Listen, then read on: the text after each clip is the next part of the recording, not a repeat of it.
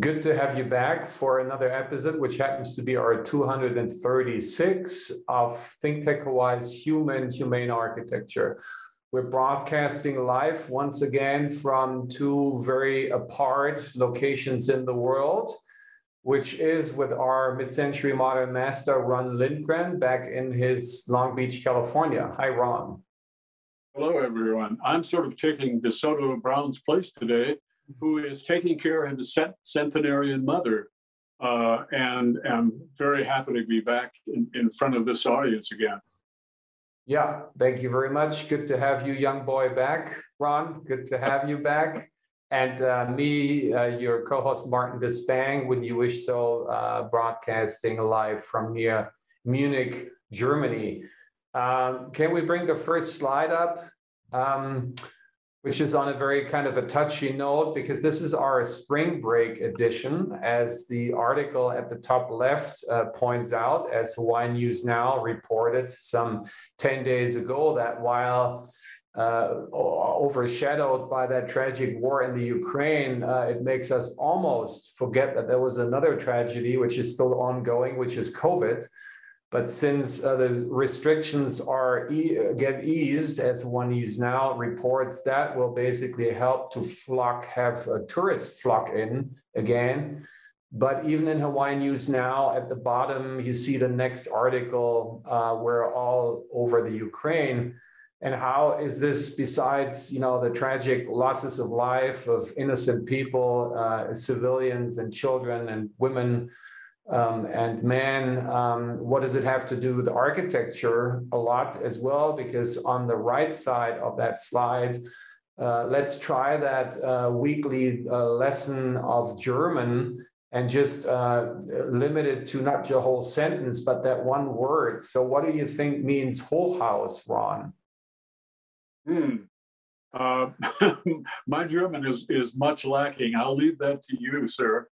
It's okay. So I help you out. So house is the same. And hoch means high. So it's a high house. So it's a high building. We call these high rises. And this was from 2 days ago here on the German news broadcasting NTV, where they were reporting that they were hitting this residential high rise here. And I think now, tragically, 2 days later, I think that high rise basically was taken down by this missile attack, which is utmost tragic, and even we don't even know what else to say and how can we get the angle back to paradise in Honolulu, but we want to and we have to. And let's get the next slide up. Because Ron, you and I and DeSoto, we have been, spotting the most recent developments in high-rise condominium development in the last couple of shows, as there was the Lilia in Waikiki, the most recent residential high-rise rental, and then after that was the Ku'ula by Jeannie Gang, which is for sale. The units are for sale. So we see them as show quotes at the very top right. And now we promise we want to move on to another part of town. But before we do that, Ron, you also, having a large body of work in hospitality design all over the world, but you also went up high, right? Let's recall how high you went in Waikiki with your Halekulani and the Halipuna. How many stories were they? Yeah, I'm certainly not a high-rise architect, but in my hotel designs, especially in terms of Halekulani and the sister hotel Halipuna, many people there in Waikiki might be surprised to know that there is a 22nd floor at the Halekulani. It happens to be an elevator room. And across the street at the Halipuna, the uppermost floor is a 26th floor. So I've had some experience getting people up in the sky and giving them views to ride home about. Yeah, and adding to your experience, Ron, is that your friend and boss and business partner, Edward Killingsworth, was residing in one of the best examples of residential high rise, and you were a frequent visitor there, right? And stayed there, right? Yeah, Harbor Square, which we've covered in several programs in the past, is a quite compact urban development of two residential towers, all about the same size, and definitely high-rise living right downtown in Honolulu. Yeah. And you having been a co-host on the previous show, and that adding to that experience, that made you actually sit down and write some reflective notes on what do you think the recent developments in Honolulu are. And I think we should dig these out. And can you read your notes to us, please, and share them with us? Yeah, especially when I see the second slide, which shows so many high-rise glassy prisms in the sky, both condominiums and office buildings, no doubt, all clustered together. It did make me think of something that I'd written down myself some time ago about my reaction to that sort of glassiness in the sky in tropical Hawaii. And so, with apologies to the listeners, I'll basically have to sort of read these old notes. These glassy high-rise housing towers require, in my mind, little design attention from architects. The appearance of the towers is rather in the hands of engineers who work for curtain wall manufacturers. They are purveyors of perfectly impermeable glass skins. This is an amazing engineering feat, especially when you combine it with total air conditioning systems, but it isn't architecture. And certainly architects' aesthetic design attention isn't much needed when you've got these vast, flat expanses of glass that are a sort of a graph paper in the sky, which basically just sort of delineate where the floors occur and where the interior walls meet the outside glass. Characterless, scaleless, shadowless glass towers. Where is the architecture? And I am looking again at that second slide of so many of those glass towers. I guess the dubious accomplishment that I think that property developers have done, not just in Hawaii, of course, it's a worldwide problem, but they have learned how to build giant refrigerators in which people are sort of tightly sequestered together on the shelves of the refrigerator. Now, I contend that housing, either on the ground or on the sky, the kind of housing that people want and they're hungry for, is to be able to secure an identifiable and loved home sanctuary, either by looking at a tall building and recognizing that that's their unit, or of course, living on the ground. But the tough and critical questions of creating humane high-rise housing in Hawaii or anywhere in the world, they're simply being ignored. Martin and DeSoto have called these out. Here they are again: energy efficiency, responsiveness to climate and to the detrimental effects of climate change, an outdoor engagement with the benign tropical setting, a possibility of actually having urban gardens in the sky, which are indeed possible, affordability, and the possibility that someone could actually develop a sincere pride in all sectors of Hawaiian society as to how they have come to be so humanely and comfortably housed in paradise. Now, these are there really some handsome living quarters scattered about amongst these glass high rises? Of course, but that again isn't the purview of architects in my mind, but rather that of the developers, interior designers, and advertisers. That sort of serious and all-consuming housing lust that everyone falls prey to, I think in the United States, especially in humans, is engendered with those extravagant advertising depictions of residential luxury in the sky.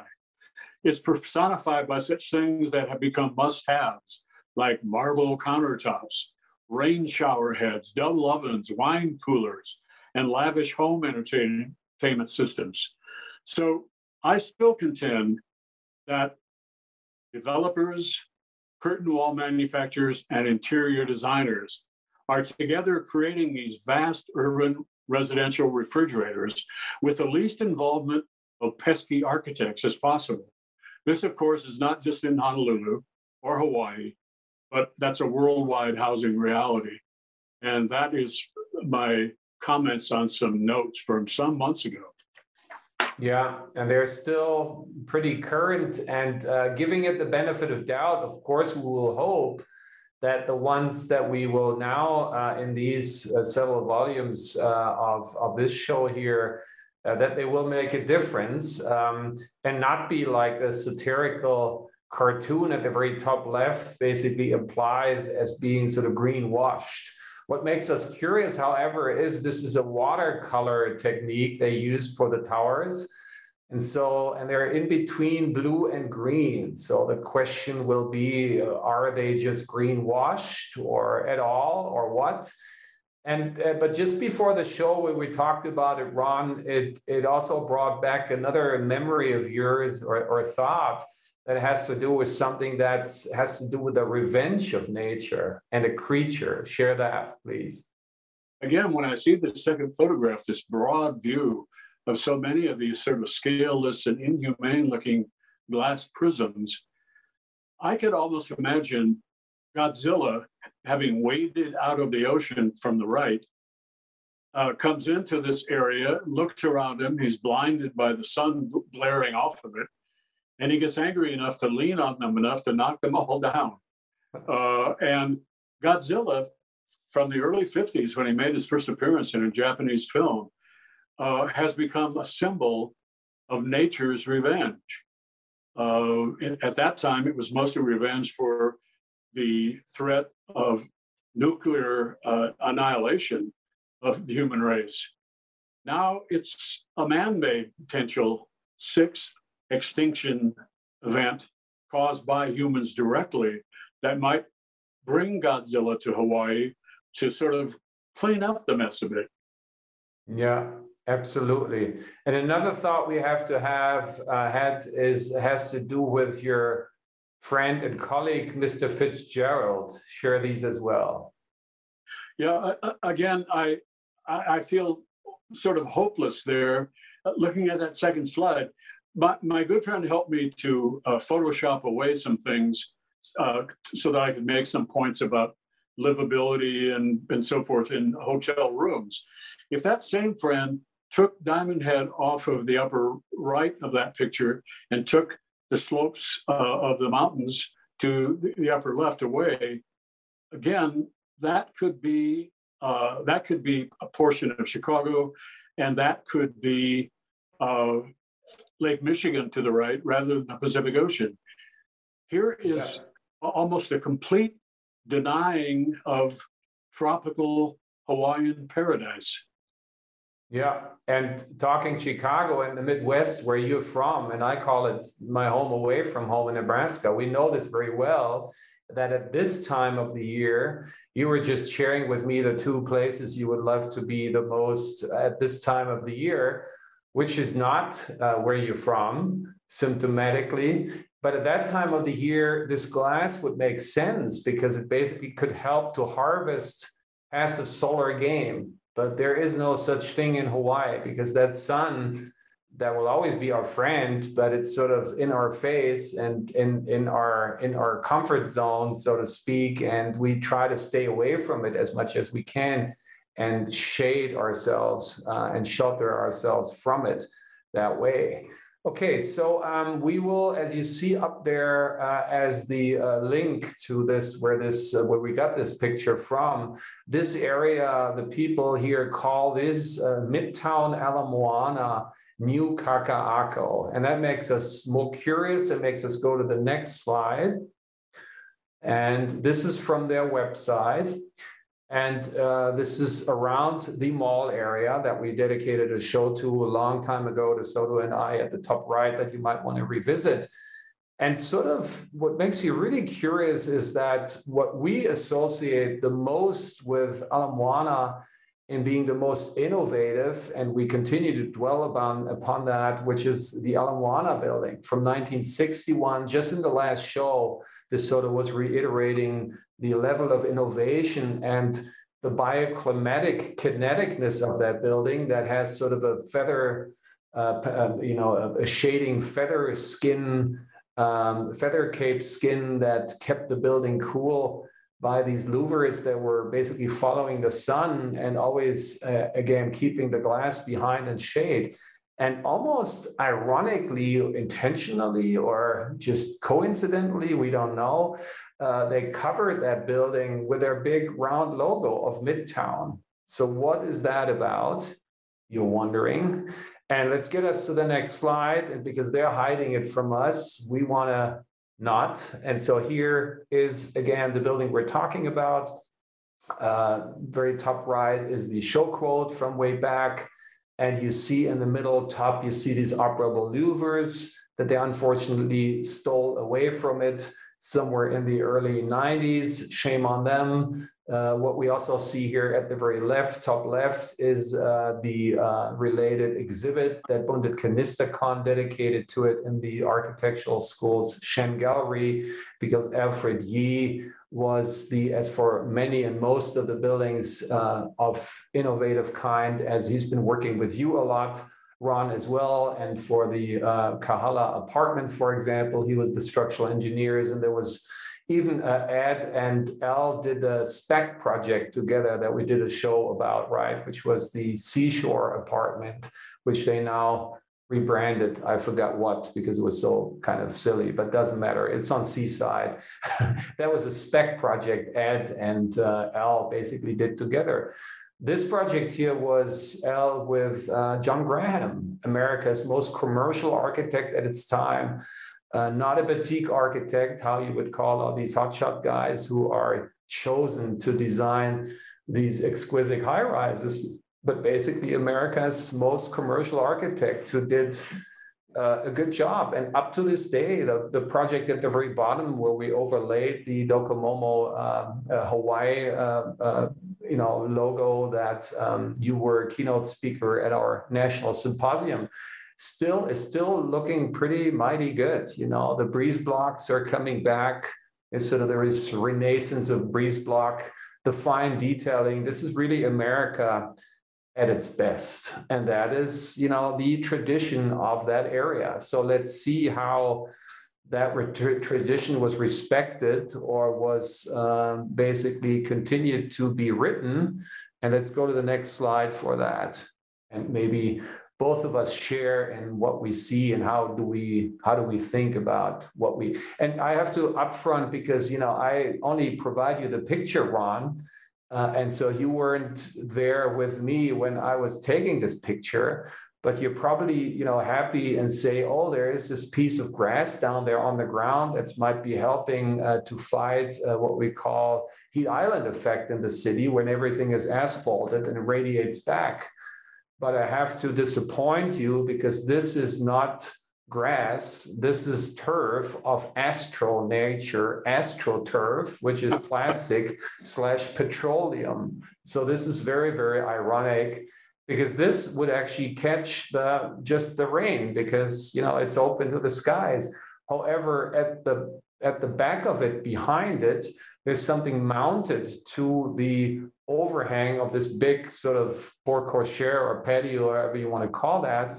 And this is one of these, fancy, in style these days, green walls, which is basically an artificial system. This is like you're in the emergency room, right? And you're hooked up to the machines, and that one keeps you alive. That's how this system is, and that's its only way because that one doesn't get ever any drop of rain. So that's pretty ironic, isn't it? Yeah, the fact that the rain, if that were grass, obviously, the rain could percolate through it, get to the soil, but now it just rains and pours off onto the concrete, which pours off into the sewage system, which pours off into the ocean, carrying God knows what with it. Exactly. Microplastic particles from its plastic nature, right? So if we do a little bit more detective work at the very upper right corner of that image is something that we see up closer on the next image and the next slide, and that's something we don't want to see these days anymore. This is a grill event for what we have to assume a single wall unit fossil AC behind, and we would have thought this is something from the past. And while obviously we're, even more disliking the ones that they just bolt and attach to facades, but here going through this effort of having these glass curtain manufacturers that you so perfectly elaborated on just before, Ron, and charging them to put this sort of this panel into their facade, that there is nothing but fossil fuel being burned to cool down, basically refrigerate that otherwise microwave behind, is pretty outdated, right? We shouldn't have these anymore these days at all. So if we go to the next slide, this shows us how the building is comprised and composed. The image, the left image, is basically the elevation, the only elevation where nothing but glass would be okay. Or, well, of course, the sun comes around, even to that one, but only for a little bit at the very early morning, at the very late afternoon. But otherwise, it's totally in its own shade because it's north.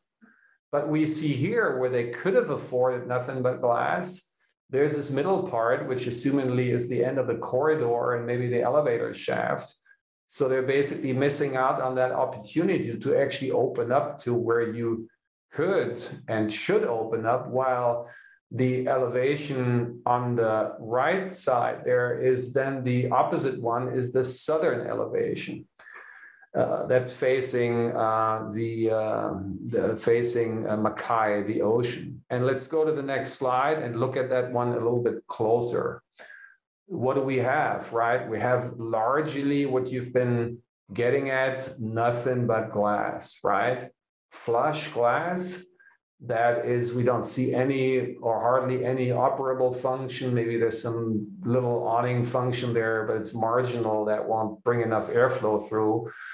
And the only sort of tropical exotic we see there is at the very top left, right? These are lanais, and these basically facing south, they do some shading and they're good. But I mean, what are they? Like a fourth of the facade or even less? And the other stuff is just brutally exposed to the sun, to the pretty, harsh sun in Hawaii. Next slide.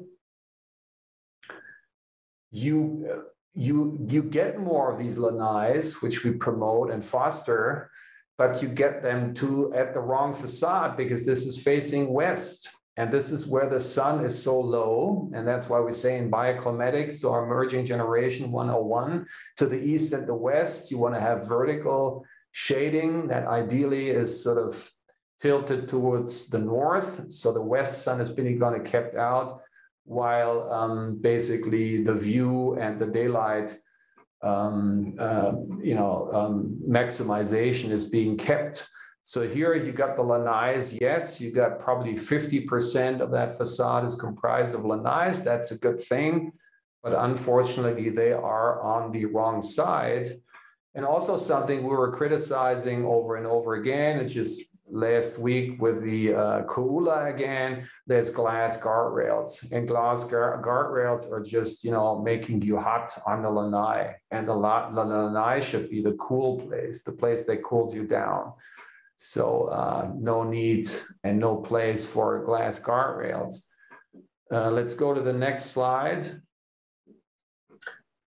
which is showing in these four show quote references at the top there, which from a show way back, which the working title was The Proletarian Power of People's Parking Plinths, where we said, in some ways, actually, the cars are treated nicer than people because they always throw something over, the parking stalls as the fenestration, some grills, some vegetation. So it's actually more bioclimatically cooled for the cars than for the people. And we see this here in this building again. At the bottom, you basically see up there where the cars are, there are these perforated screens and grills. The breeze can go through and it's comfortable, while down there, where's the fixed glazing, you don't want to be behind that when we don't get any of that gas or oil from Putin anymore, which is the point these days, right? So next slide.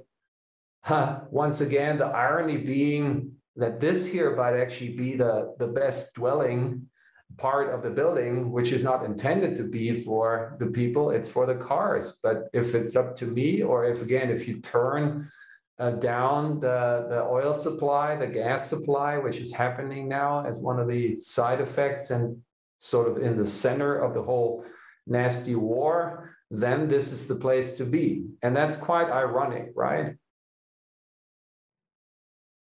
So we can go to the next slide, please. And we got only a few minutes left, but we want to move on because this show has to feature quite some of these characters here.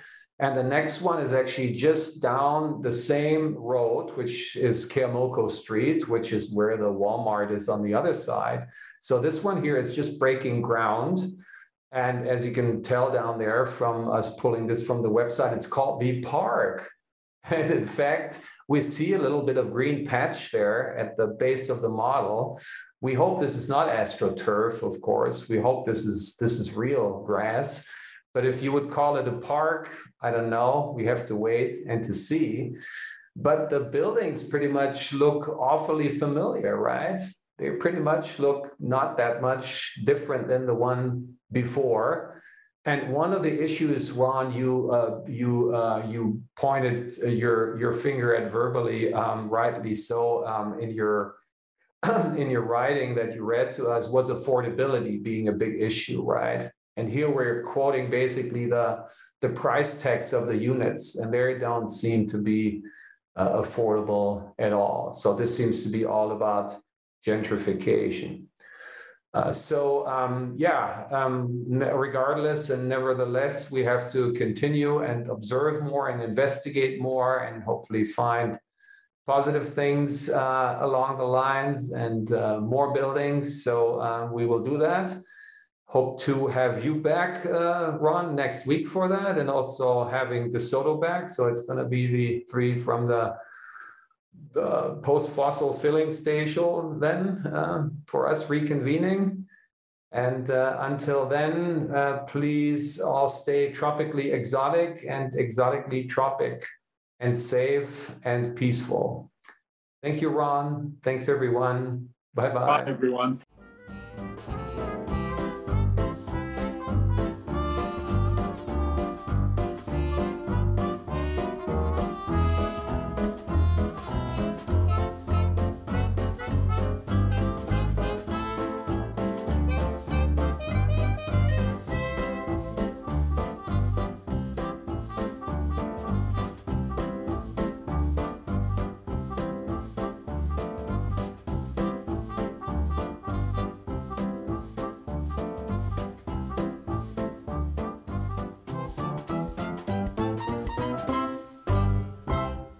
Thank you so much for watching Think Tech Hawaii.